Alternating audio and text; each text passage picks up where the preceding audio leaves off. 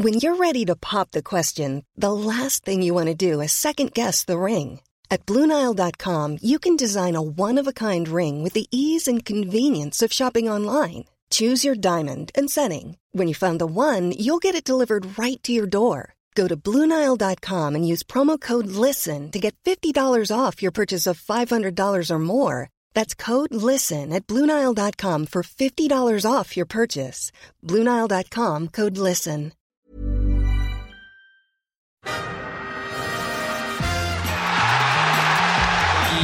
Tierney, le grand pot pour éliminer Furlong. Qu'est-ce qu'il lui a fait là? Qu'est-ce qu'il lui fait, Kieran Tierney? Oh là, Kieran Tierney, c'est quoi? C'est quoi ça? Il vient souhaiter une très bonne année aux supporters d'Arsenal. Kieran Tierney, quel rush! Magnifique! Magnifique!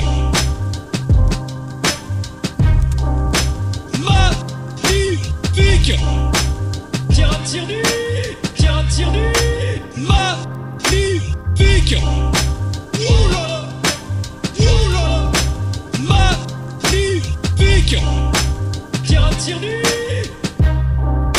magnifique. This is Arscast Extra, episode 500. Hello and welcome to another Arscast Extra as always, with James from Gunner Blog. James, 500 goodly mornings to you. Wow, 500 goodly mornings to you too. Let's hope this goes a bit better than Arsene Wenger's 500th game.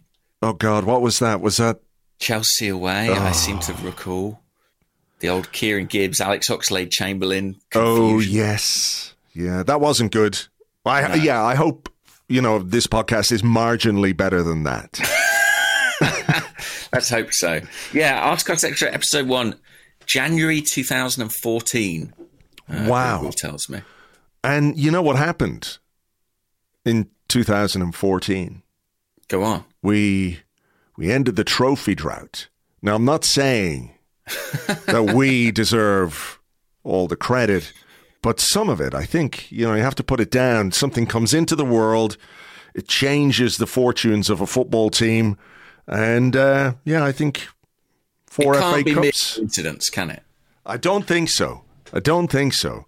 The law of averages suggested that Arsenal will probably win a trophy again at some point, but I think we just expedited that success. That we were the catalyst at it. We were the catalyst for change. The long talked about catalyst for change was, in fact, 2 men on a podcast.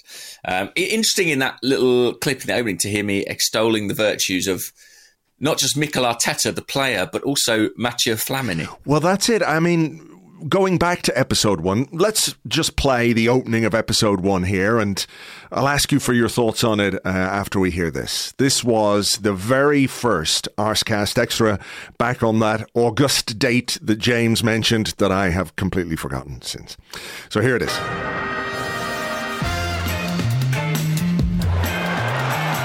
Ahí va a llegar el gol del Arsenal. Ozil marca Mesut Ozil. El envío al área, el remate. Y ahí está el primer tanto del partido. No lo celebra, por supuesto, Aaron Ramsey. 0-1 para el Arsenal. This is Arscast Extra. Hello there and welcome to the very first Arscast Extra with me and co-host James from Gunnerblog. Hello. Hello there. We should point out that this indeed is an Arscast Extra and not an Arscast Extra for copyright reasons. It's important to put that out there. Illegal threats all over the place. This is an idea that has come to us very recently, so it's not the most organised podcast you'll ever hear, but over the coming weeks, hopefully it will take shape. What we're going to do is do this every Monday, look at what happened over the weekend, perhaps look ahead to what's happening during the week, and take questions from readers and listeners on Twitter, and we'll do that. So, we should have plenty to talk about today. Starting with Coventry in the FA Cup. Relatively routine, you would say, but they had some moments in the second half. Yeah, they did. And I think, we saw what an Arsenal midfield without one of Mikel Arteta or Mathieu Flamini looks like, because they were really getting at us, particularly on the flanks, I thought.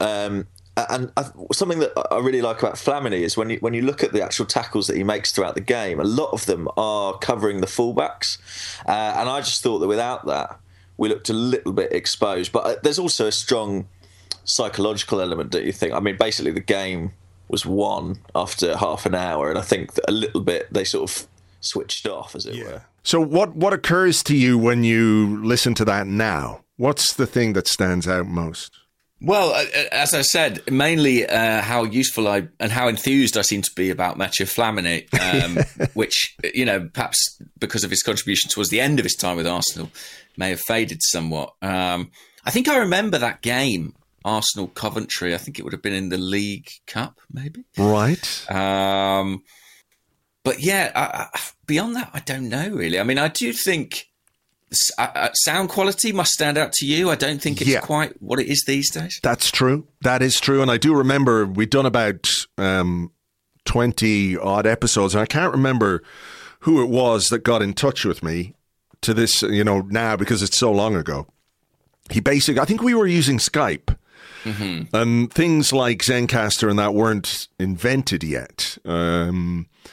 But he recommended this service to me called IPDTL, which we used to use, which we haven't used for a little while because I fucked something up at my end. I can't fix it.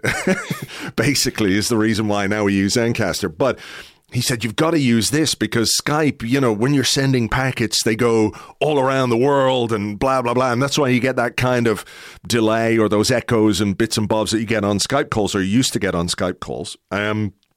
But IPDTL is basically peer-to-peer, is like a digital version of ISDN, sort of, technology used for, recording studios and things like that. So we used that for a long time. So yeah, the sound quality obviously is completely different now. You've got better microphone at your end. I've got, I think, maybe the same microphones thereabouts, the same microphone or something similar anyway. Mm-hmm. But the other thing that stood out to me was it was straight into the football. There was no nonsense, no messing around. Yeah. The podcast was only 32 minutes long, I believe, episode 1. Wow. Yeah. So we've really learned to waffle and drag this thing out, fit it in with all kinds of small talk, for better and worse. Go on. I also think it was incredibly. I think we've read it before on here, but it was completely. We just sort of said, "Shall we do a podcast?" kind of thing. Yeah, and then we did it. That was it. That was it. Yeah, I mean, there was no strategic planning. We didn't have a war room or a workshop or anything like that. We just said, "Okay, let's do it and see what happens." And here we are, 500 episodes later. I'm going to play the outro to this episode. You can hear the final couple of minutes of it, and I'll ask you again what you think of those. So here's the outro bit. That is the first Arscast Extra. James, thank you very much.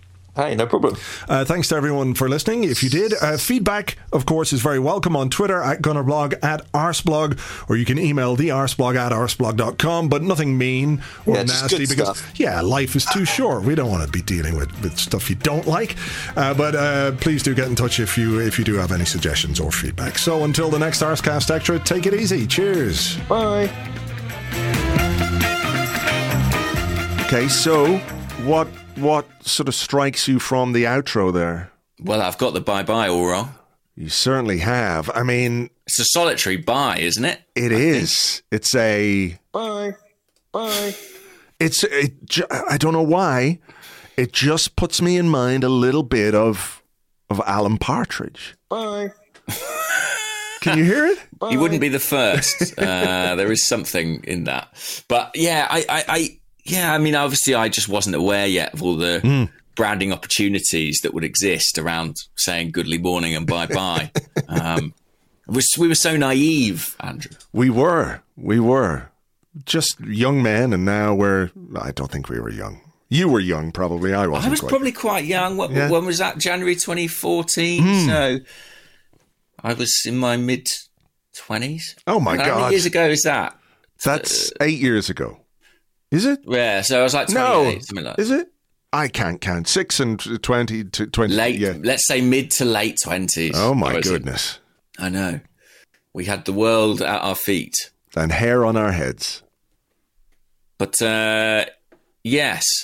It's weird hearing it back, isn't it? Okay, well, if this sounds like slightly weird and abrupt after the little sound effect I've played, it's because it has gone as wrong as Arsene Wenger's 500th game. Incredible. The 500th thing when it comes to Arsenal is cursed. Yes. So just to give people a quick update on what happened, we were recording as normal, chatting away as normal, and then sort of my audio dropped out, and then nothing would work at my end. My audio setup was completely banjaxed, and I thought, well, I got a new mixer. I got a brand new mixer recently, and I've been very happy with it. And I figured, well, it must be the mixer. The mixer must be the issue. And I've put in my old mixer, but the same kind of problem remains. And I have different USB interfaces here for audio and things like that. I've tried a couple of different ones. I just don't have any idea what happened or explanation as to why it happened. And we hopefully have figured out a little bit of a solution to get us going again, but it's not normal. It doesn't feel normal. It feels weird and strange, and I don't like change, and I really don't like when things don't work. Yeah, so I shouldn't have mentioned the Arsene Wenger 500th game because I've carried its jinx with us somehow. Well, I guess that's what we get for bringing FA Cups to Arsenal. Exactly. It seems like a fair trade. By the way, in that intervening half hour, whatever it was, I was able to find that original email that you sent me, which is worth reading again. January the 10th, 2014. Hey, man. This is from you to me. Okay. Hey, man, I know you're away or something, but when you get back, would be good to have a chat. Was thinking about another podcast. Perhaps something we could co-host. Maybe take reader questions via Twitter, some calls, etc. Might work best immediately after matches, etc. But there's definitely a gap in the market for something more up-to-date. Wow. Visionary. Wow. And a lot of et ceteras in there as well. A lot of et ceteras. Doing some heavy lifting in there, yeah. Yeah. But that keeps the email brief. I appreciated it. And basically, I said something like, yeah, that's fine. That sounds like a good idea. And within a couple of weeks, the Arsecast Extra was born.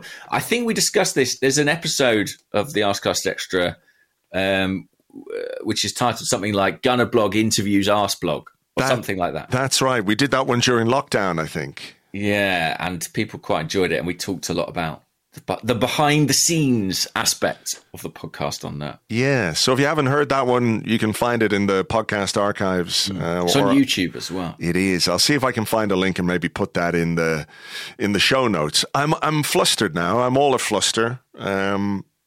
I can't remember what I was going to say next, what I was going to do next, how we were going to carry on this particular episode. I thought maybe we'd do some questions during both parts, but I had a clear idea before everything went wrong. Yeah. And it's just, evaporated? Yeah, everything's gone. My brain is fucking empty now. Imagine if this is the end of the podcast. Imagine if it's like, well, remember during the 500th one, they had that technical hitch, and in a way, it never recovered, you know? The magic was 500 and out. Not bad. Not a bad innings. They had all those T-shirts printed with 500 on. How embarrassing for them.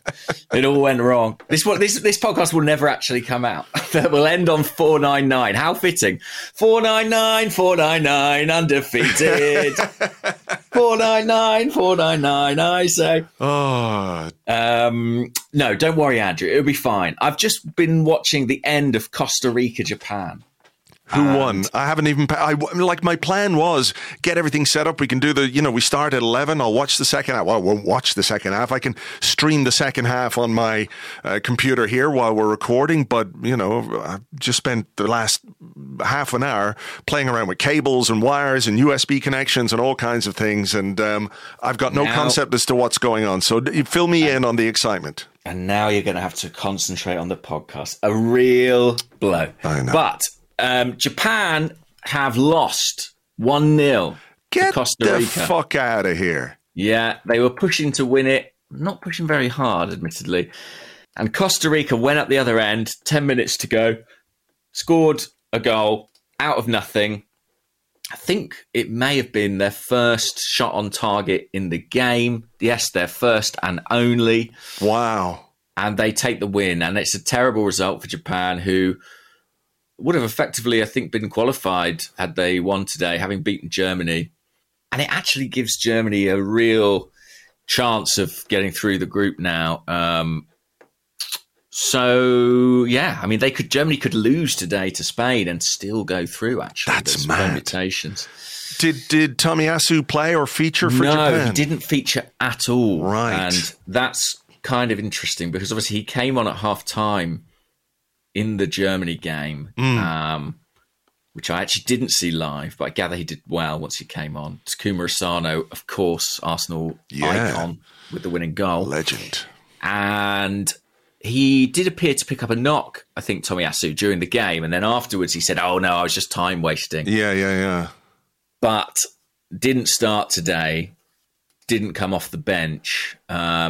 Given his recent history of injury problems, I would suggest that's a little bit alarming, or maybe not, depending on how you look at it. I mean, maybe people would rather he was, spared the playing time. But I think an injury setback would be bad news. There's been no confirmation at this point in time, but given his quality, were he fit, you would have expected him to play some part. Yeah, I was a little bit worried about that as well because I think Japan had used all 5 substitutes. So when I saw him go down, I was like, this is not good. But the fact he stayed on might have just been to do with having, 11 players on the pitch and keeping 11 players on the pitch as much as the time wasting or taking the flow out of the game, like he said. And, he did pick up an injury. What was it, 2 weeks or 3 weeks before the World Cup?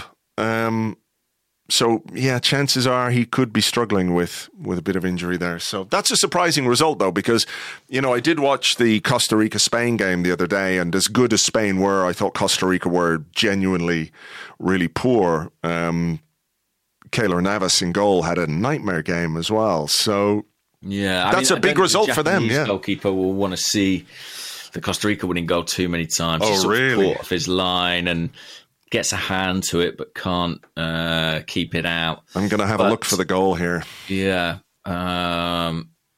But it's still a hell of a result for Costa Rica, for whom Joel Campbell played. Yeah. Number 12. I'm looking at him here now. In the build-up to the goal, he's involved. Of course he is. Here we go. Here's no. Oh, that is your mate has to go in goal because the goalkeeper didn't turn up goalkeeping, isn't it? It is a bit, yeah. It's a decent finish, but I think the goalkeeper's positioning isn't great. He gets there, but I think he's just too far off his line, essentially.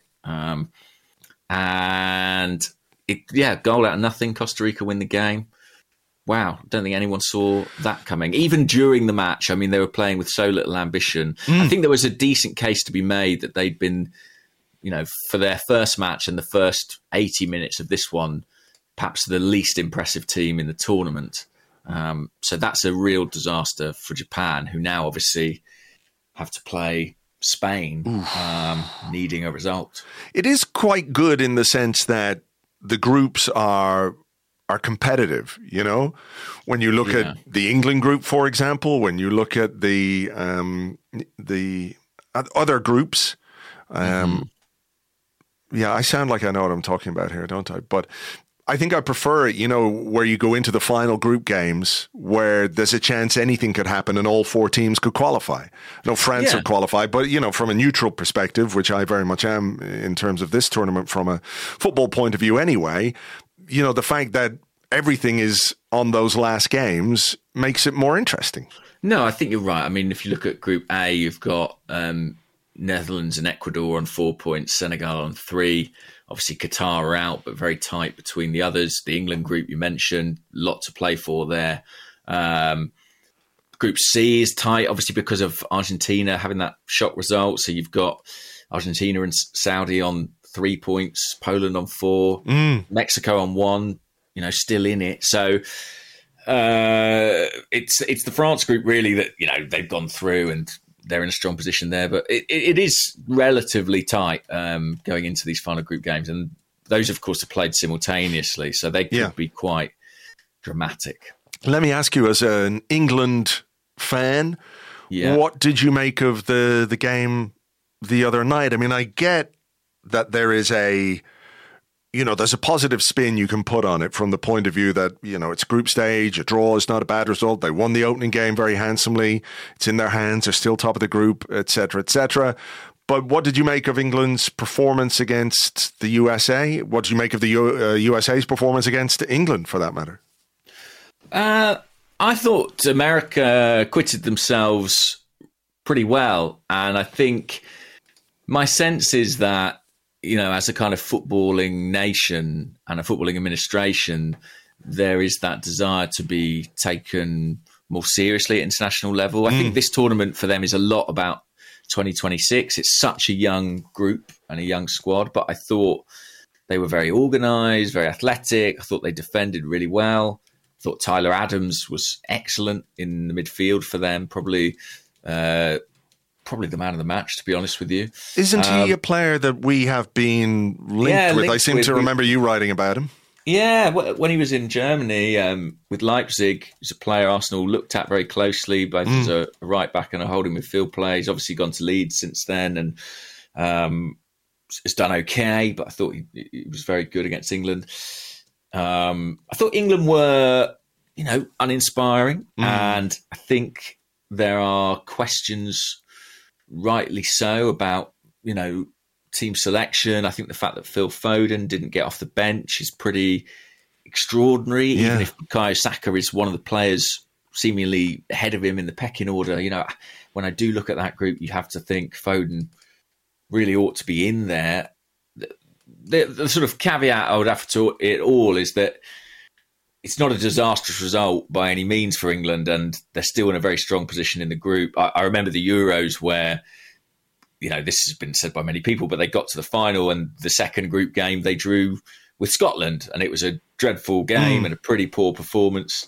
But I think Southgate is just sort of leaning into his tournament experience a bit there. And, I think had he needed to go all out for a win, he might have done, but didn't feel the need. But it wasn't fun to watch. I thought Matt Turner did pretty well, though, for America. Yeah, I thought so too. I mean, I only saw the second half because I was playing football on Friday, and I listened to the first 15 minutes of the second half on the radio coming home. And I think by the time I got home, a little bit of the pressure that the USA were putting on England, there was a series of corners that sounded exciting, if that's the right word, on the radio, because football always sounds a bit more exciting on the radio. But by the time I got home, England were more in the game, and I thought his handling was very good. I thought his distribution was really good. I'm not 100% sure about that little charge out of goal that he did, but it worked. And, if he put some few little nerves on the backs of his defenders or whatever it is, I think there's sort of an assurance to his distribution or the way he uses the ball with his feet that maybe is developing. We're seeing develop in real time, if that makes sense. Yeah, and I was pleased for him, because he's had a sort of mixed period at Arsenal, some trickier moments, but then overall his record is pretty good in terms of the clean sheets. He missed some big games. Obviously, he spoke about how gutted he was to not play in Eindhoven, picking up an injury just before that one, and missed the Carabao game as well, where Karl Hein played. But, he's secured that number one spot in the US team, and playing against England, I mean, that's the biggest game of his career to date. And so to keep a clean sheet is pretty significant. There was some good stuff coming out of the US players as well after the game. Tim Ream said that Turner gave us all a heart attack. And Tyler Adams said, he scared me a couple of times, man. I don't want to see him playing out the back like that. I know he plays for Arsenal, but come on. And I think it was all with a smile. In seriousness, I do think the US have reaped some of the benefits of Turner coming to Arsenal. I mean, he's spent, 6 months or whatever it's been training in playing it out from the back. And I think that will have helped him a lot. And it's an area of his game that needed to be developed. It seems like it's headed in that direction. So I was really pleased with him. Actually, sort of Arsenal goalkeepers has been kind of a theme of the last few days. I was also delighted for Wojciech Szczesny, who had the kind of moment, I guess, a goalkeeper dreams about, I mean, if you think about his career, almost whatever he achieves at club level in Poland, that double save he made from the Saudi Arabia penalty will probably be his iconic, defining international contribution. And, when you go to a World Cup, I think you're hoping for a moment like that. And he absolutely had one. It was a brilliant, brilliant set of saves. Yeah, sure was. There's been quite a few Arsenal goalkeepers at this tournament, aren't there? With Emi Martinez for Argentina in there as well. Does someone say there's 5 goalkeepers or 5 ex-Arsenal goalkeepers? Really? There's certainly a few around. Anyway, Ramsdale not getting a kick, of course, for England. What a disgrace. I know, never mind Phil Foden. Ben White and Aaron Ramsdale are sitting there, unused so far. Completely. Hashtag Southgate out. I don't think it'd take much to get that going. No, I'm sure a bad result in the final group game would do that. I mean, it is one of those groups where, a lot can happen. Wales are facing Wales. Who are fucking Wales playing? England. Yeah. See, my brain is gone. My brain is... Wales need a result, having suffered a disappointing result themselves against Iran. Wayne Hennessy with... the Schumacher moment of the World Cup. Yeah, I mean, absolute madness, and then losing 2 goals in stoppage time. It does feel a little bit, and I'm sure we have Welsh listeners, but it does feel a bit like this Wales international team has kind of run out of steam, Feels like Bale and Ramsey are at the end of their cycle, shall we say, and the fact that they almost don't really play club football anymore has perhaps begun to catch up with them. Yeah, I mean, Ramsey is 31? Is he 32? And maybe he's older than that. He's, let me see. I think physically, he's had so many problems over the course of his career, maybe a lot of which have stemmed, of course, from that terrible injury he sustained, that I think we can probably put a few years on that. Yeah, I mean, he's 32 in December. Bale is 33 at this point. So, yeah, I mean, it's, I always loved Aaron Ramsey as a player. And when I think he was really at his best, what set him apart was the ability to combine that incredible engine he had with a sort of technical level that maybe he didn't get enough credit for when he was at the top of his game. And everyone goes, the Ramsey flick, that's kind of annoying. But, a lot of times that worked. Yeah. And when it worked in combination with the ability to be like almost a complete box-to-box midfielder with goals, I mean, it was really something. So to see this version of Aaron Ramsey in the tournament, it is a bit sad, isn't it? Every player comes to the end of their career. Even if some of them can't admit it to themselves, time catches up with you in your legs, and there is an impact on the way you can play the game. But I think he's willing, but it's going to have to be a hell of an effort against England, isn't it? Yes, it is. And, you'd make England clear favourites there. So, yeah, we shall see. I do think on the sort of Southgate out thing, and speaking about the end of cycles, I think there's a pretty good argument that Southgate is sort of approaching the end of his. I think his achievements in terms of his progression through tournaments with this England team, I think, are actually really impressive. England haven't historically reached many semi-finals and finals, and he has turned them into a team who have done that. But I think that it does feel as if maybe there is an appetite for a new approach with the national team, and I do wonder if we might get that at the end of this tournament, kind of regardless of the performance. The Gabriels got on for a bit for Brazil against yes, they did. Serbia. Good 2-0 win. Trying not to talk about that game really because of all the praise of Richarlison. It's sort of upsetting. It is upsetting. This is one of those things where you go, that's a good goal, but I don't want to like it because it's Richarlison. And then you find out, I saw Tim Stillman tweeting the other day that, like, in in sort of life, real life, Richarlison is a stand-up guy. You know, one of the good ones. It's like, come on, but how do I square that with his face? That's so annoying. How do I do that? Yeah, like he was very, unlike a lot of his teammates, he was a very public opponent of Bolsonaro. I think he was did a lot of work around, COVID vaccine and sort of, preventing misinformation. Big contributors to charitable causes. I don't want to hear this stuff, Tim Stillman. Do you know what I mean? Stop messing with my ability to hate Richarlison. Yeah, I know. It was a brilliant goal. And, very good finish, yeah. It's what you want to see from a Brazil team in this World Cup. Just a really great moment like that. What about Olivier Giroud equaling Thierry Henry's record? I've just seen a quote here from Get French Football News. Arsene Wenger on Olivier Giroud. We must kneel before the career that he has had. Absolutely nothing was given to him. Kneel before Giroud. I'm playing God of War. Have you? Does that come across? God of War. Yeah. Yes. I can pick up on that. Kneel before Giroud. I tried to play I bought because I've seen all the excitement about God of War. I went back and bought the first one, previous one, and I played it and I was really enjoying it. But as you know, I'm sort of chronically dizzy, and it made me really, really dizzy, so I had to stop playing. Yeah, there's a lot of whacking shit and swinging things and a lot of spinning round, turning round very fast. Yeah. And let me tell you, that messed with my broken brain a lot. It was as bad as going on another boat.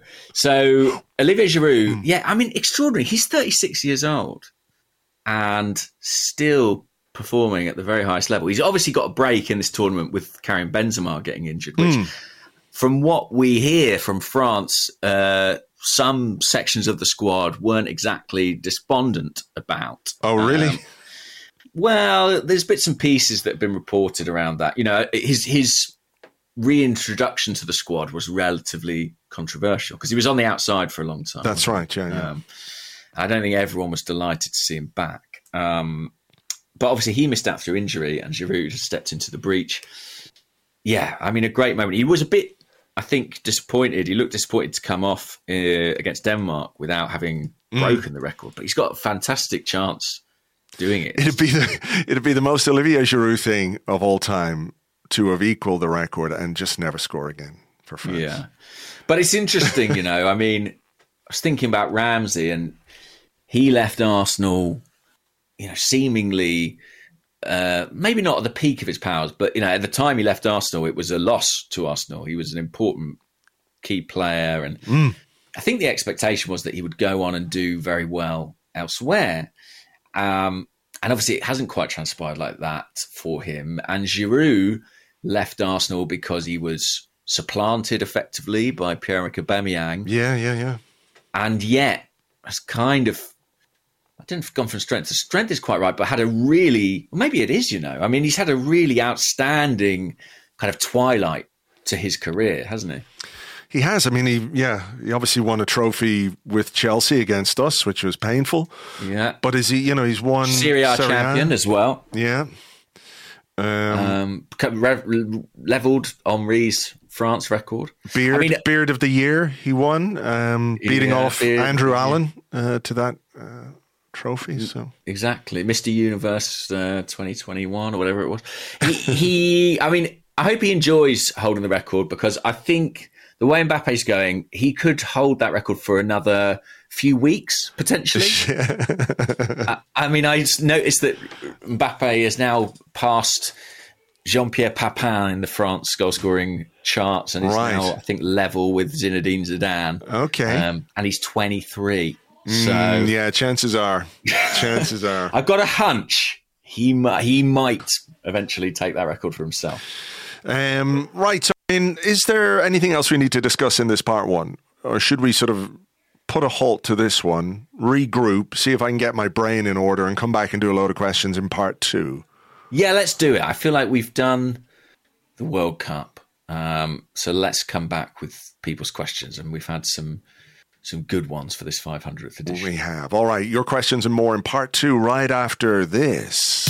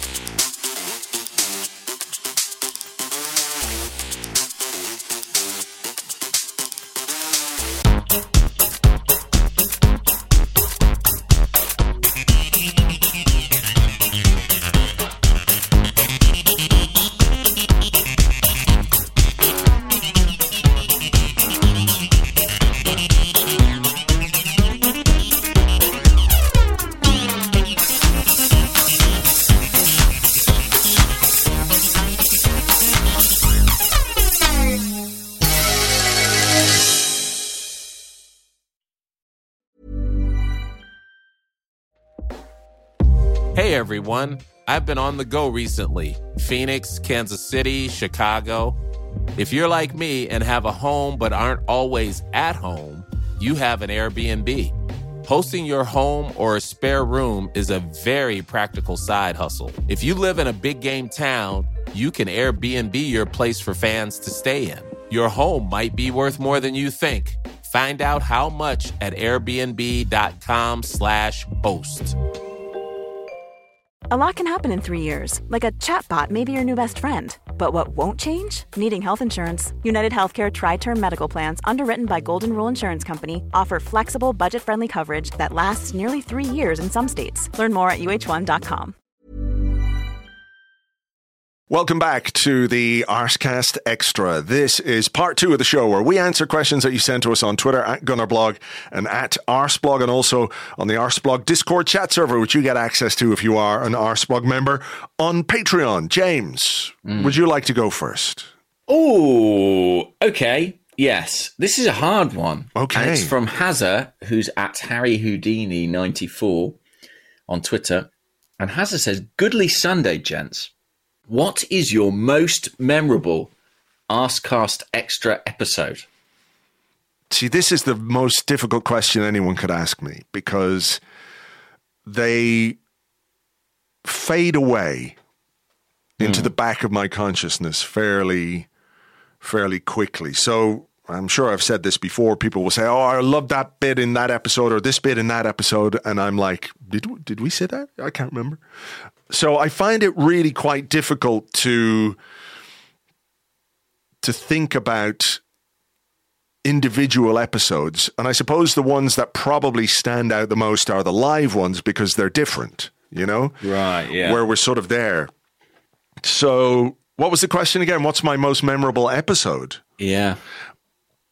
I mean, look, I think the one in New York where people kept feeding us shots of things, and by the end of it, we were probably half cut, was one.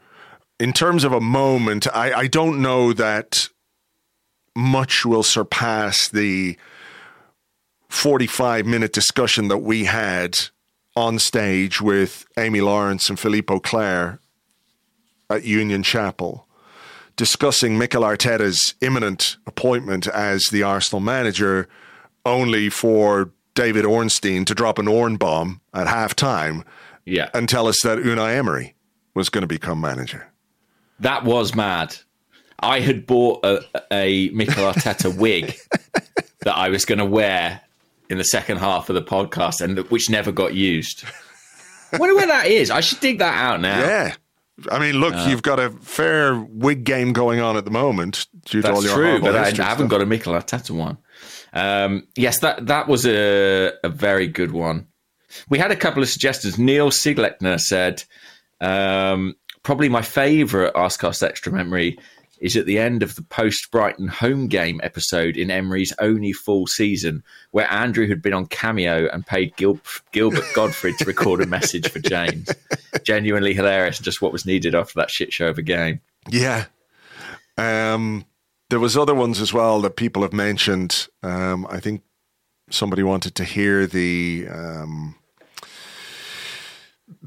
Tim Sherwood bit from the post-FA Cup final one. Yeah. Tim Sherwood in the dressing room. Yeah.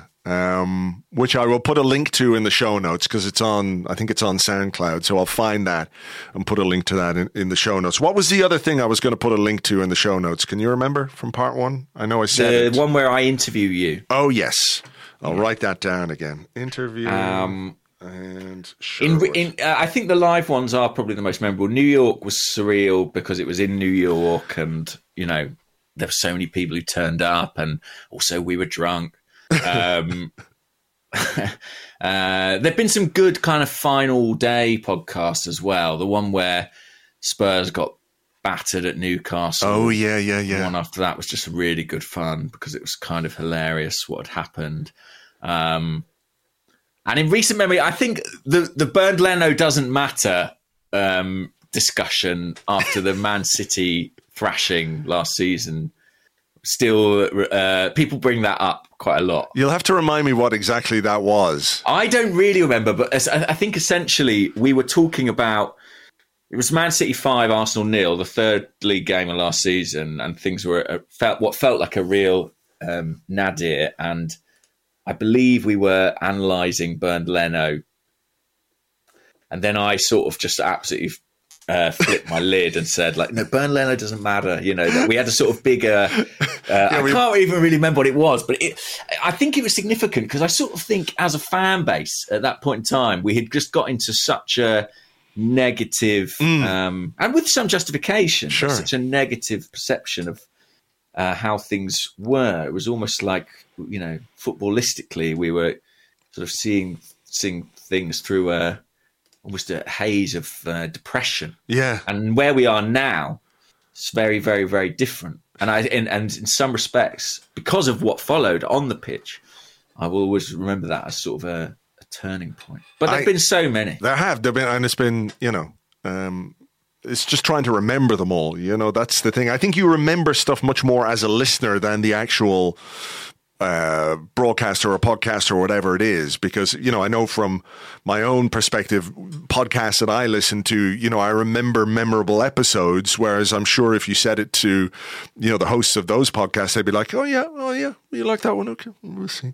I just have this image of you now with a tattoo on each arm, one that says Bernd Leno doesn't matter, and the other one just says it's only 3 games. Yeah, exactly.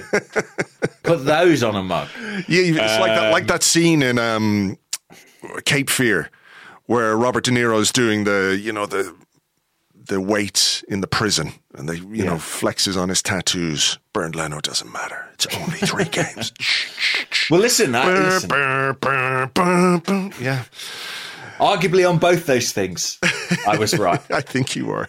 But there've been so many. The thing is, with the typical podcast, like a lot of podcasts are like interview formats, aren't they? So you'd be like, oh, I like the one you did with, Mark Maron, or I like the one you did with so-and-so, or Stormzy, whoever it might be. Whereas with us, it's always just us just talking. So it's kind of natural they blur together. Yeah. But nice to reflect on some of the fond memories. I'm sure you've all got your own. Sure. Here's one from Mary Had a Little Ramsdale, who said, goodly 500th episode. Massive congratulations on reaching the milestone. Like most listeners, I start every episode hoping to hear my question answered, and it happened for the first time on episode 499. And now he's getting another one on 500. Wow. But he said, how do you each choose questions to read? Do you decide on topics you want to discuss and select questions on that topic? Do certain types of questions appeal to you? Or do you just pick the first 10 you see and hope a few of them are vaguely interesting and not slanderous? No, not the latter. I do think about it quite a lot. And quite often we pick the same questions. You know, I go into the pod with like, I don't know, 6 to 10 questions that I've pre-selected and thought, well, they'd be good discussion points. But then often you'll ask me, and we've not talked about it between us. And no, we never do, actually, yeah. No. And often you'll ask me one and I'll be like, oh, I had that one lined up. And I guess what makes a good question for the show is it something which is a talking point that we feel obligated to cover because it's a big discussion point at that period of time, you know, for the Arsenal fans. So, you know, I don't know, if a player's form has dipped and someone asks a question about that player, we might be like, well, there's a good opportunity to talk about them. But then sometimes you get a question that just makes you laugh or is unique or something you'd not considered before. There's no magic formula. No, I don't think so. I usually pick up quite a few more than that. I'll have maybe 15 to 20 questions open. So it depends as well, you know, what happens in the first half of the show, because sometimes the questions are related to the game or whatever it might be. So there could be a load of questions about a particular topic, but it comes up naturally in the conversation about the game or, you know, our analysis of the game or what have you. And then those questions become kind of redundant because we've covered them. But like you say, it's just trying to think of things that are maybe a little bit different or discussion points that that we could get a good conversation out of, you know, not the what is our best 11. What is our best 11 is, I mean, and there are certain times of year where what position should Arsenal target in the next transfer window will, you know, get a bit of traction. We might get you on the show, but, you know, we can't do that every week. But by and large, I mean, I do know that certain people seem to get questions on fairly regularly, and that's complete. Like, I'm never selecting someone because I recognise the name. It's all on the quality of the question. So I guess some people just have a knack of asking the right questions, you know? Yeah. One day we'll find out that you're, you know, taking bungs. I know, right? FIFA style. I can be bought. Jamesy Infantino. Yeah, I mean, that does happen a bit. And I sometimes feel like, you know, occasionally if I see a name that I know has been on the show quite a bit or quite often, I will try and find somebody else who's got a question that's similar to that, if that makes sense. Yeah, just to sort of spread it around. Spread around, get as many people involved. Let me ask you this one. This is, I thought, was quite an interesting question. Wise Marklar said, do you consider yourselves a more serious outfit these days compared to when you started? And in what ways do you feel the show has developed over the years? What do you have to consider when recording that you didn't have to take into account for episode 1? Ooh, that is a good question. It is, yeah. I don't know if it's more serious. I think that it's a little bit more, I guess I would say I think we try to be a bit more responsible. Maybe. I think so. We might have been.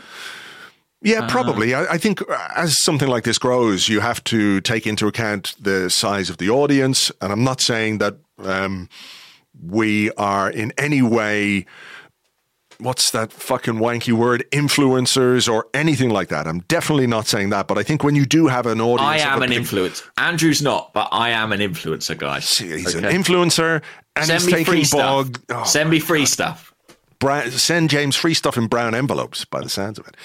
But I think you do have to sort of be aware that if you do have a big audience or a big platform, there is a certain measure of responsibility in terms of not necessarily what you say, but how you say certain things, right? Yeah. Yeah. Do you think we're more serious? I think that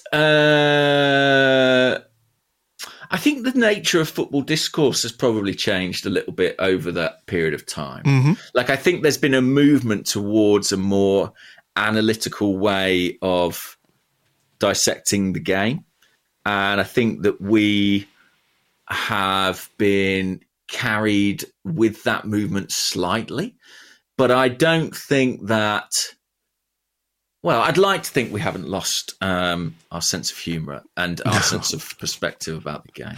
No. Look, we've been through good times and bad times, and some of the bad times are pretty bad and pretty, hard for all of us to go through as fans. So you have to try and keep that perspective too, that you could step away from it. It is only a game. As much as we love it, as much as we love the club and we want everyone to do well, you have to, I think for the sake of your own head, be aware that this is something that's out of your control as well. That is ultimately what it is. It's not in your control to do anything about it. You can only control how you react to it, if that makes sense, Yeah, so. I think so. And just on that point of responsibility, like I think when we probably started this 2014, I wouldn't really have thought about the consequences of anything I said a great deal, and I mean that from a kind of a legal perspective as much as anything else. This is a broadcast medium, and we have to play by the same rules as everyone else, which is kind of something that was only really being formed up. Those kind, like where podcasts as a medium sort of sat in that. But now things we say get written down and turned into news stories on websites. It all has a greater sense of consequence than it once did. So yeah, I think we just have to be a bit more responsible is the word, I think. Yeah, and it is, you're right. The reach, it takes you to strange places at times. I found a Japanese YouTube channel. We'd had a discussion about Tomiyasu. Yeah. And it was taken by a Japanese YouTube channel, and they put subtitles and everything on it. They played the audio and put subtitles on it. We were just discussing either Tomiyasu as a player or his injuries or whatever it might be. It was a 3 or 4 minute discussion about Tomiyasu, but it ends up, reaching a whole audience you never would have considered. You know what I mean? So. Yeah. I mean, genuinely, every week, MSN.com publish a news item which will be some extrapolation on something I've said in this podcast. Really? So if I just search MSN.com, they will still do it. This is from the 1st of September. They will still do it. McNicholas drops exciting Arsenal transfer claim pending condition. Journalist James McNicholas has claimed that Arsenal will make a signing before the end of the transfer window, but only if a quality player is available. And then it will be like a quote from the podcast where I'll be like, yeah, no, maybe. I think they will, or they might if they can get somebody. So it's kind of mad. Things, what we say here gets written down now. But I think the thing as well is that when things were bad, there was almost a necessity to talk about stupid stuff that wasn't the football, because we were so tired of talking about the football. And especially when it got to the latter period of Arsene Wenger's reign, thematically, we'd kind of covered all the ground. It was real Groundhog Day vibes by the end. It was. It was. But look, we're still here, just about. And football changes and clubs change and players change. And I've said this before on here. I think the need to enjoy what's happening now is really high for all of us, to give yourself the ability to just enjoy what's happening on the pitch, because a lot of what's happened on the pitch in the last few years has just not been much fun at all. And it's now fun, and we don't quite know where it's going to take us. We all have hopes and everything else, but I think genuinely, I think something in the Emery period broke in my brain a little bit, to the point where I want to get more invested in the good stuff. Right. Yeah, I want just to enjoy football and Arsenal, and I know it's out of my hands, as I said, there are going to be times where I find a game frustrating or a decision frustrating or a performance frustrating or whatever it might be. But I do think I'm more willing to just sort of go along with the good things as and when they happen, assuming that you can find the good in what's going on. I think we can now, but for some people it might have taken a little while to get there. So, yeah. Does that answer that question? I think it probably does. Kind of does. I kind of does. But it's an interesting one. I mean, I also have a real job now, which means that I guess I have to be responsible to that employer too in what I say. So it's a mixed bag, that one. But what about this? This is about a different type of content, not content that we make, right? Okay. And this is from Bups on Twitter, who's at Bups. And they say, morning, gents. The All or Nothing documentary has made me crave for more behind-the-scenes content, especially with how the team is performing this year. What are your thoughts on the club making their own version of the documentary and releasing an episode every couple of months? You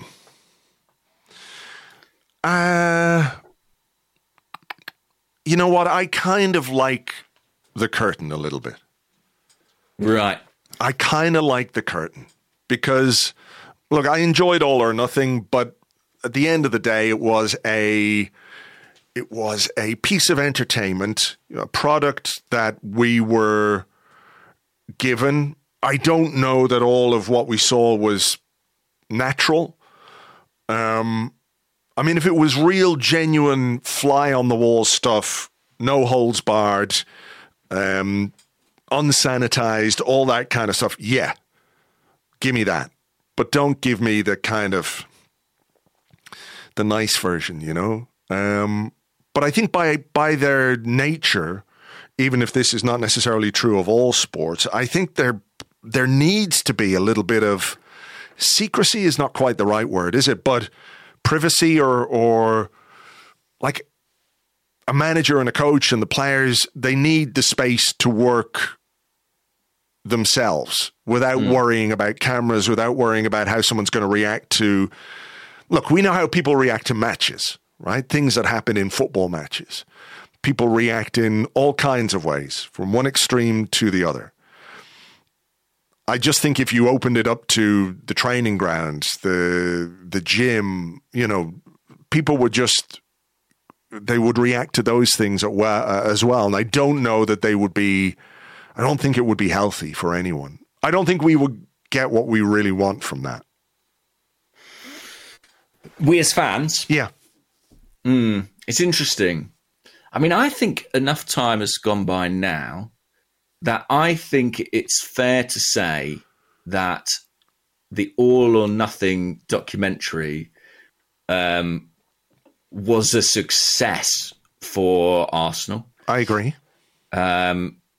I say that in both in terms of like the numbers that it did, the money that it brought into the club, which they received from Amazon for doing it, but also, you know, if their goal was to kind of tell the story of the people who work at the club and the rebuild that's been going on, I think they got that across actually. And I've noticed that in other media. You know, I've seen journalists who don't cover Arsenal week in, week out, referring to the documentary and having a greater understanding of Mikel Arteta, say, or Edu and what they're trying to do. I think as a communication tool, and I think creating sort of buy-in from the supporters as well and further investment emotionally in this team, I think it absolutely did the trick.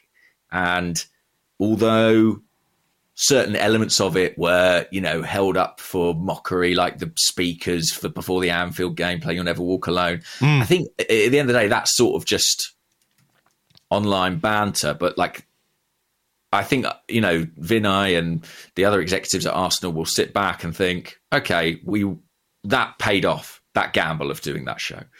And it has occurred to me since that Arsenal could continue to do it themselves. Presumably they're not prohibited by any kind of contractual thing with Amazon to not just turn around and do it. I mean, you know, they made a very good documentary about life in and around the academy and Hale End. Yeah, that was good. Which showed they have the technical and production capacity to make a show like that. Of course, they have the access. So then the question is, is it a good idea? And I think I tend to sort of side with you on this, that it's something that it's lovely to have a peek behind the curtain, but that I don't feel like it's anyone's interest for that curtain to be permanently withdrawn. Yeah. I certainly think, to the question said releasing an episode every couple of months, I don't think that is ever going to be viable. They didn't do that with Amazon. And I think during the heat of a season, with emotions being as volatile as they are, that's just too risky, to put stuff out. But if Arsenal compiled some sort of, and I never think it's going to be a warts and all thing, but if they, at the end of every season, were able to put out, a little hour-long behind-the-scenes doc that featured loads of footage that we'd never seen before, I'm sure that would do extraordinarily well. And I'd be very surprised if they weren't thinking about how they can do that in some way. But in terms of revealing more of the day-to-day workings of the club, I think there are probably a lot of people who are quite relieved those cameras aren't there all the time anymore. Yeah, I would say so. Just, it can't be fun. Yeah. Like think about your own workplace, and it is a workplace for them. Think about your own workplace. If I was sitting here knowing there was like a camera above me broadcasting everything I did in this office back to Amazon HQ to end up on a documentary, I think I'd just sit staring at the screen and wouldn't move. If it was that, it must have an impact. So, and I think I completely get it that it's hard once you've had that level of access as a fan or seen things that you're not used to seeing. It's hard to sort of go back. We'd love to see inside the dressing room after, the win at Stamford Bridge this season. We'd love that. But actually, I think last season, we may come to view last season as a very significant one to document. Because of everything that went on, Maybe so. Let's do a couple of quick football-y ones before we do some more less football-y ones. Here's one from Ebright on the Discord. He says, a bit early for transfer window questions, going to ask anyway. This obviously is going to end up on msn.com, whatever answer you give here. Keywords at the ready, MSN, here we go. Start transcribing. Do you think being at the top of the table will make it more difficult to buy players in January, as selling clubs will feel that we're desperate to make that one signing that will help us win the league? I've now got a car alarm going on outside, so what a day. 500th episode, absolutely seamless. It stopped, thank God. Just need Laurie back now to reverse. It is the lorry. The lorry's come back for a last cameo. Sad times. MSN. Arsenal to sign Laurie, says McNicholas. I know, right. Sad about the lorry, but then I did break up with the girlfriend I was living with at that time, and she got to keep the lorry. That was the deal. You got the leaf blower, so it all worked out in the end.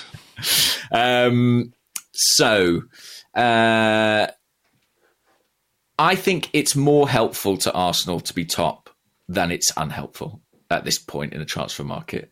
Like, I think it makes us a more attractive proposition to the players that we want to sign, and I think that's a bigger win than our apparent desperation is a loss, if you see what I mean. Sure. I think if we were 6th and trying to buy players, the same thing might apply.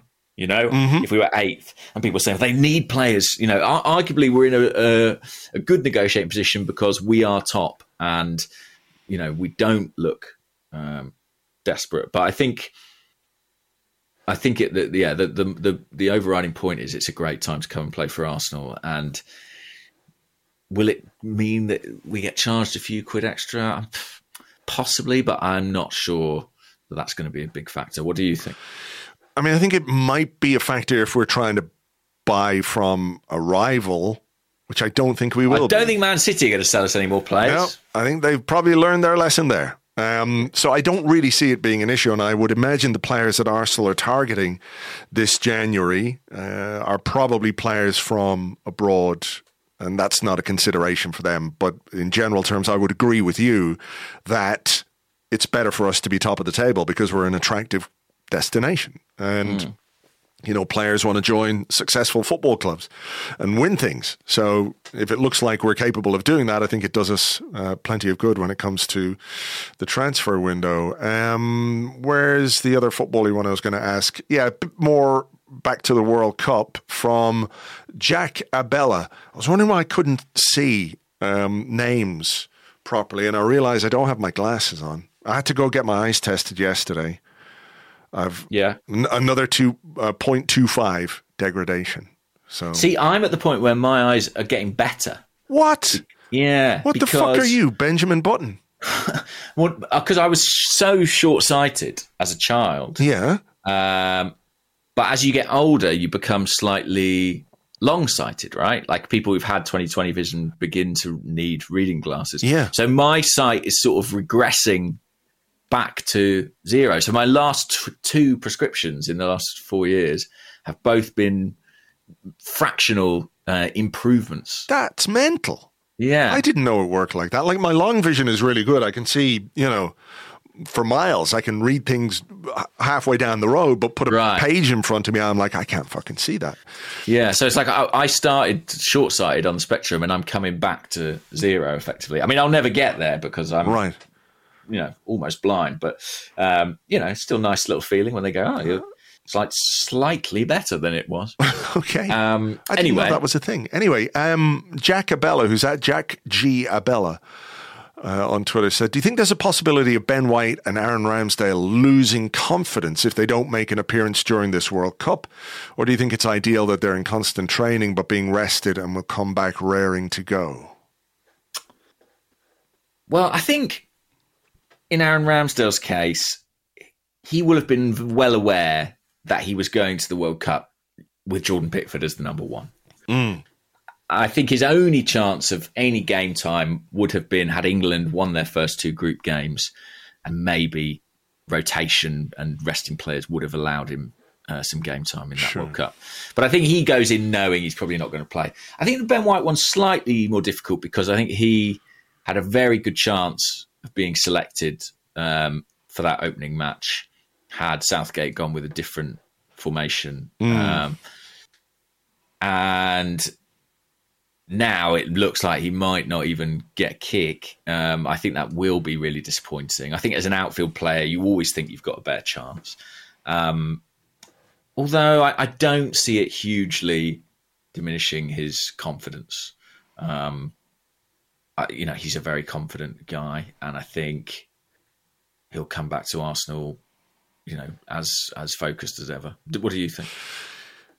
Yeah, I think you're right about Ramsdale.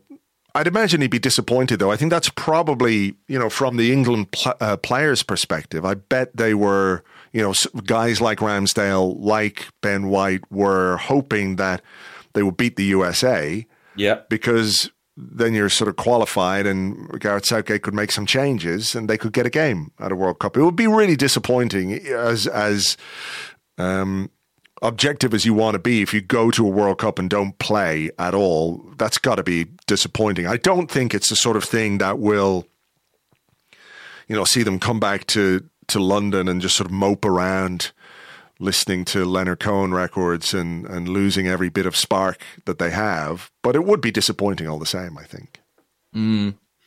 Yeah, I mean, it's interesting. Ramsdale did a press conference and he was asked about this and he kind of said, they were like, this was before the first game and they were like, obviously, do you think Pickford will be named as number one? And he sort of said, I'll be really disappointed if he is. And it's quite rare to hear a player be honest about that. He knows he's not number one, but even so, when that team sheet goes up and you're not on it, like you are going to feel something. But I don't know. I think it might be a stretch to say they'd feel it in a way that would impact their Arsenal form. Yeah. I I had a question here about FIFA, which is a more serious one. And apologies if you've covered it in another show and I've not heard it, but Speckled Jim said, I've read and heard a lot of very erudite criticism of FIFA by Arsenal fans, including your good selves. Chapeau. But so far, Arsene and his role with FIFA has largely escaped unscathed. Does his association with them make you a bit uncomfortable? Not uncomfortable per se, just a bit like... But then I guess it's sort of how you view what he does at FIFA and what role he has at FIFA and whether you think that role is, of benefit. And I guess he would probably say that the work he is doing there is for the good of the game. But I don't know enough about what he does and how he does it to make a judgment on that in a definitive way. But in the same way as like Olivier Giroud was a player I always liked. And sort of seeing Olivier Giroud at Chelsea, it's like, I don't like that. And it's kind of the same with Arsene. Because I really do not like FIFA. I don't like FIFA as an organization. I think there are all kinds of reasons to have concerns and issues with what they do. So guilty by association seems a little bit harsh, but, it is what it is. It doesn't really change anything about what I thought he did for us. But yeah, I'd rather he was, doing something else. Hammock salesman, perhaps. Yeah. But I guess, if we assume that FIFA are going to continue to be a force within world football, then surely it's better to have people we think do have the interests of the game at heart in prominent positions there. Yeah. It's interesting. Arsene's, he's not been hugely prominent in the World Cup, with the exception of asking us all to kneel down in front of Olivier Giroud. I don't think he'll be short of kneel volunteers. Before Giroud, boy. I think it's not like he's front and centre for FIFA. I think his role predominantly is sort of focused on football development, right? So it's making sure that nations, countries, football associations across the world have opportunity to develop players, develop coaching, build an infrastructure. And his stated goal is, to try and make football more egalitarian. But he also was behind the 2-year World Cup thing as well. Yeah. So absolutely, it's surprising.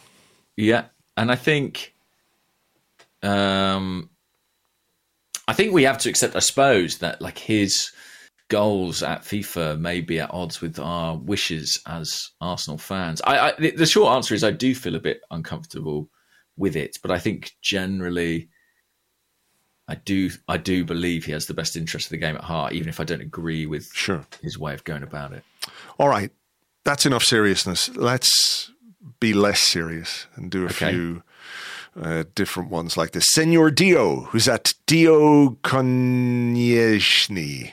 Dio Konieczny. I think it's almost like Chesney. I don't know. He said, goodly 500th episode, gents. What do you prefer, Wenger on a beach or Edu behind the barbecue? I don't see why we have to choose between.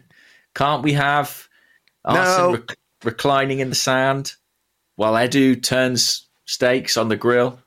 I guess we could. But as an iconic be the perfect image, summer's afternoon. As an iconic image, I think Wenger on the beach is just a classic.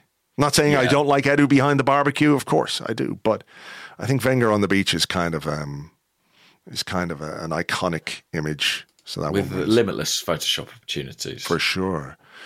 Feel free to chip in if you've got any, but I did like this one from Sam Paulman at Sam Paulman on Twitter, and this is sort of a question that we get quite a lot, right? Yeah. I don't even know that you have to answer this, but he said, for your 500th episode, a genie grants you one wish. Arsenal win the Premier League, but Saliba leaves. Arsenal finish 4th, but win the FA Cup. England win the World Cup, and Saka wins the Golden Boot, but City buy him for 200 million. Which do you pick? And I love these questions because they're always like, what scenario would you prefer? Something nice happens, but then scorpions are inserted into your anus, Yeah. and you go blind because they've eaten their way through your optic nerve. Or 2, Arsenal get the Champions League, but everyone you know is massacred before your eyes by the god of war. Yeah. They had it coming. I know. They're always so extreme. It's never like, you know, this thing or that. It worries me that they're thinking about this stuff. That's what worries me. It's like the sick fantasies. Yeah. Just the ones where everything's nice. Arsenal win things and there are no scorpions or massacres. Please. That's all, you know, the fewest massacres will generally be my answer. All right. I'm just trying to think. I mean, have you got any more? Go on, because I've sort of done a lot of mine now. Okay. This is the questions thing in action. I know now that you have 15 to 20 questions lined up. We had one from Mark Settle, who's at Mark Blank Settle, who was asking about nerdy questions. What mics do you use? Are they portable for when you're elsewhere? What about treatment and acoustic foam? What recording gear? Did we go into that on the interview, or... I think we did a bit. Maybe. I can't remember. So I'm a bit sort of loath to talk about recording gear now because I'm pretty fucked off with what happened in my studio. But I use a Shure SM7B microphone. You have the Rode NT USB. Yeah. Yeah. It's a bit of a workhorse, isn't it? Because it's been chugging along great guns for a long time. For quite a long time, yeah. And sound quality is obviously really good. My office, yeah, there's foam and stuff everywhere.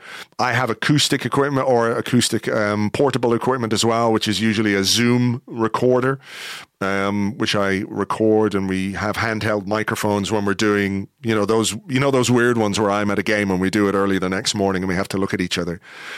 Yeah. Don't like, they're just weird. Being in the same room as doing a podcast, that's so odd. And he was asking how we connect. I think we explained that earlier. We use Zencastr now. We were using IPDTL, but that hasn't really worked for a while. Let me think. I did have another one here. Okay. Curtin Cobain, who's at Martin Had a Dream. He said, would you rather live through 500 days of summer, early to mid-30s every day, or 500 days of winter, 5 degrees Celsius and under every day? 500 in a row. Difficult, that, actually. No, it's not. No. Not for me. I know for some people it's just summer and there's no question.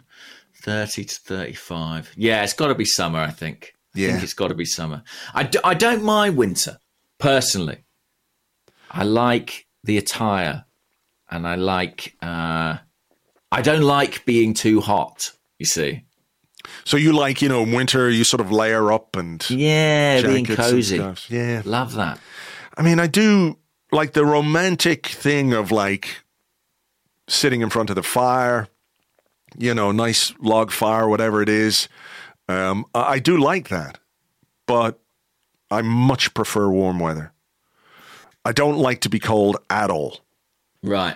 And I really don't like, at this point in my life, wearing layers and layers and having to put on scarves and hats and all that kind of stuff.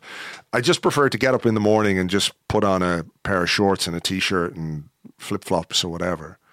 And just chug about the day, So it would definitely be the 500 days of summer for me. Okay. I mean, does that mean there'd be no football? No. They'd have to just play through the summer. They'd have to play. They get a drinks break, They get a drinks break. They get a drinks break, just play.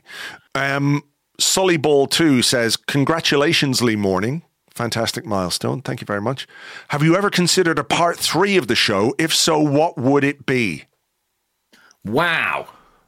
My mind is blown now. I didn't know you could have 3 parts. What would it be? I guess it would be live. It would be like live contributions, wouldn't it? Football phone-in style. Now we take Steve. Steve's on the line. He's calling from Hemel Hempstead. Steve, what have you got to say? Exactly. That kind of Steve stuff. comes on. He tells us we're wrong. We hang up on Steve. Yeah. We block his number. Fuck off, Steve. And we never do part 3 again. I think we got that sorted.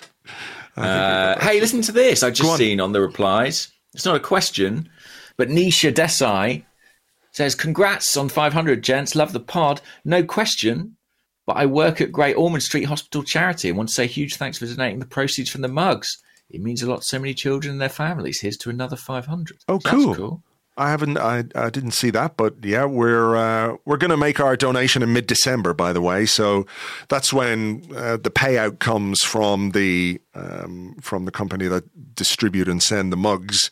Right. So mid-December, we'll have a total of what we're going to donate to Great Ormond Street Hospital and to Our Lady's Hospital for Sick Children here in Dublin. So thank you all for continuing to buy mugs and to drink out of the mugs and to send us pictures of the mugs. It's all hugely appreciated. And, you know, every time you have your coffee or your hot chocolate or your hot whiskey, whatever it might be, you know, you've helped a really good cause, particularly coming up to Christmas and everything else. And actually, while I'm here, I know I said this the other day as well, but do check out on the website on arsblog.com, do check out the section for ArsBiz, which is just businesses owned by Arsenal fans, all kinds of services, businesses, shops, people, artists, creators, all kinds of stuff. So if you're looking for something for Christmas, you could help a fellow Gooner by getting it from them. So have a look at arsbiz.arsblog.com. I feel like I should give that more of a plug, and I keep forgetting. So while we're in the middle of this, there you go. It is cool. You go to arsblog.com and then you go site stuff, and it's in the drop-down menu there, ArsBiz. Yeah, it's good. And there's like hundreds of people on there, fellow Gooners. You can help them out and get good stuff as well, you know. So that's it. James. Yes. We had quite a number of people suggesting that we needed some magpie facts. Yes. Do you think we should oblige? Okay. All right. Play the jingle. Here's the jingle.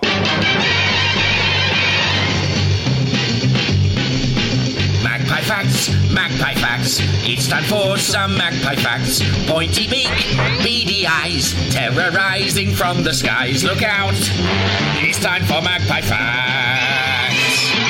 Magpie facts, magpie facts. Feathers dark, hearts are black. What is their ultimate goal? It is to ensnare your soul. Watch out, it's time for magpie facts. Magpie facts. That is amazing.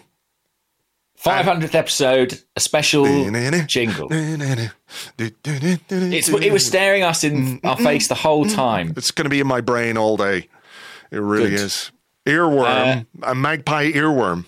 Well, listen, the magpies hath delivered. I mean, people send me magpie facts all the time. This week, it's spiraled out of control. It's like they know it's the 500th episode and they're behaving accordingly. Did you get the golf video? Did people send you the golf video? What have they been doing? The guy is trying to tee up his ball and there's a magpie right there and he just keeps poking the ball off the tee. A lot of people have sent that to me, so thank you to everybody for that. Yeah, I think I have seen that one. I mean, I'll be honest with you, Andrew. I'm inundated with the stuff. But I was struck particularly by one story which I read in the local newspaper, the Stoke Sentinel. Okay. Now, ordinarily, we would not deal with goings-on in Stoke if we could at all avoid it. But it should be no surprise that magpies from Stoke are the greatest evil the British Isles have ever known. I could hear you trying to decide which word to use there. Yeah. So the headline reads thus. Okay. Stoke-on-Trent invaded by vicious magpies attacking cats, rats and squirrels. Wow. Subtitle, residents in Hartshill are concerned for the welfare of their pets. Right. Okay. It goes on. Right. Parts of Stoke-on-Trent have been invaded by vicious magpies which have been attacking pets and local wildlife. Families in one area of the city say they are fearful after the psychotic birds, nicknamed Magbo, started pecking at their cats. Like Rambo. I don't know what the Magbo are. They're like a tribe of magpies who are particularly...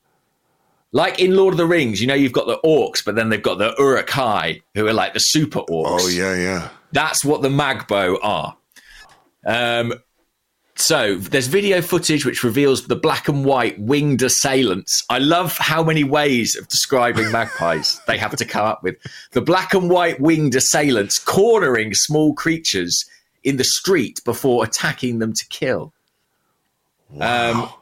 Now, a video clip of a magpie attacking a squirrel has now been seen on the same street where the birds were spotted fighting with a rat. The footage, captured by Alina Copeland, 34, sure Alina's delighted that they've got that detail in, shows a dramatic brawl between a small grey squirrel and a magpie unfolding in her back garden. I'm looking at it here. Yeah. It's extraordinary. Magpies, they've not just focused on humans now. All other animals are subject to their terror. And now Alina says her 19-year-old cat, Christian, has also been targeted. That's not fair. He's 19. That's quite old for a cat. It's very old. I mean, I'd say he's in big trouble, Christian, if the magpies keep coming for him. So this is what she said. Now, she's a British Airways cabin crew member, right? Is this relevant in any way? Or? Well, she knows about aviation, things that fly. So she says, we started having issues with magpies all the time. I work from home, so I see all the fights going on. Hang on. She's works for British Airways, but she works from home. She's a cabin crew member that works from home. I don't know how she's doing that. She's doing the safety demonstration over Zoom. Right. Yeah. We haven't got... I mean, obviously, we're not getting in the plane with you. We're not stupid, but, do be careful. Anyway, then she goes... people think magpies are these spiritual creatures who bring good omens. Who thinks that in their right mind? I don't know. But they don't hear they are bullying the other creatures. They come and go so quickly and hide in the tree. But they have attacked various forms of nature, whether it's our cats, squirrels, or rats. Alina has lived in Harts Hill all her life and said the problem has got worse in the last couple of years. She said the magpies are causing havoc on the street and her garden feels like living in an aviary. Wow. They are terrorizing the neighborhood. They attack in their twos. And this is my favorite. Maybe COVID has altered the way they behave. Are you sure, yeah. Alina? Could it be the 5G? The 5G is inside the magpie's brain and is reprogramming them. Wow. They are vicious and antagonize the other animals. She then says, I'm worried about my 19-year-old cat's life. I mean, I'd be worried about that anyway if he's 19. But he's very old. We have a kitten next door. I worry about the magpies attacking them. The attacks are on the forefront of my mind. So I'm going to be on the lookout for future ones. This is how she concludes. I think they are trying to kill the other creatures. They don't back down when they do attack. The magpies definitely have an agenda. Well, I mean, their reign of terror is increasing. There's no two ways about that. I like that she has borrowed a classic football terminology of an agenda there, Yeah. What is that agenda? I mean, the agenda is essentially to go to war with all creatures. The next God of War game is going to be God of War Ragnarok, as the magpies take on all the ancients or whatever it is. I mean, I guess the one consolation here is that at least this is happening in Stoke. If one British city is to succumb to the magpies, to fall to them, let it be Stoke. Let it be Stoke. I think that is a sentiment we can all get behind. Yeah, there you go. Well, look, that is 500 of these Arsecast extras done and dusted. We got there in the end. Maybe it wasn't as terrible as Arsene Wenger's 500th game. Maybe it wasn't quite as terrible as that. And is there any higher praise you can give yourself as a podcaster than saying it wasn't as bad as being beaten 6-1 by Chelsea? I don't think so. Did we score? 6-1? Or was it 6-0? I think it was 6-0, mate. Did we miss a penalty, or am I... It was March 2014. I mean, to be fair, it was only a few months after the podcast actually began. Uh-oh. Oh, that was his 1,000th game. I've had it wrong the whole time. Well... I apologise to everyone who's been screaming that at the podcast the whole time. They have been as well, haven't they? Yeah. What was Arsene Wenger's 500th game? It was also against Chelsea and we lost. It was now, was it? Oh, yeah. It was? Shit. I just Googled it there.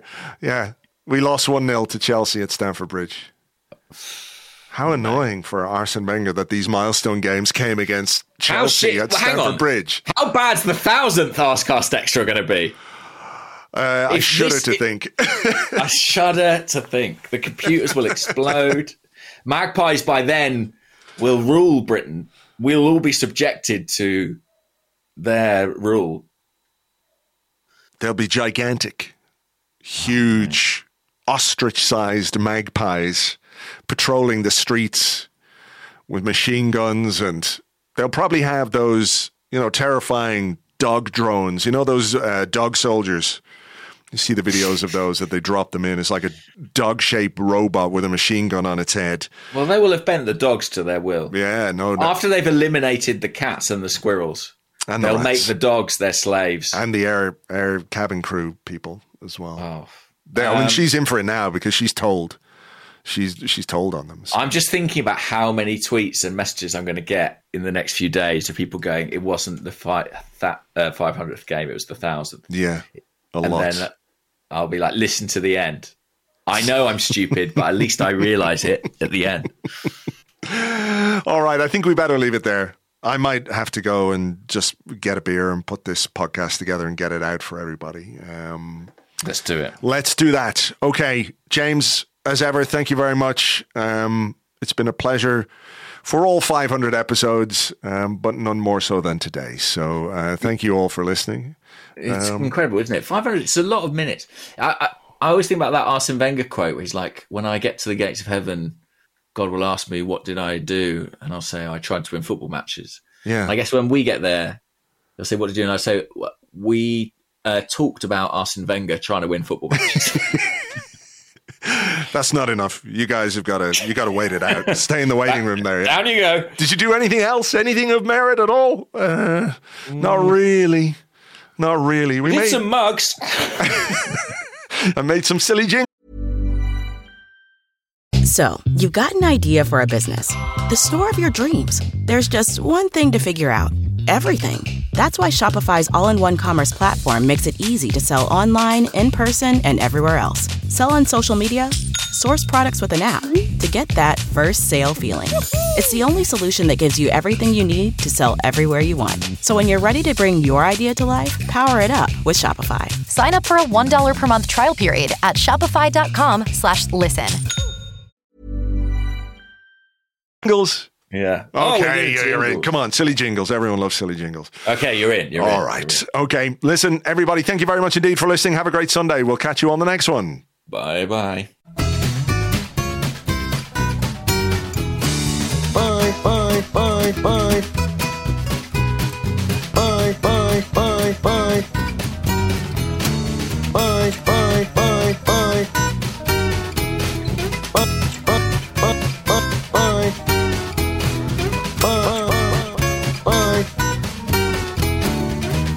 Bye, bye, bye, bye.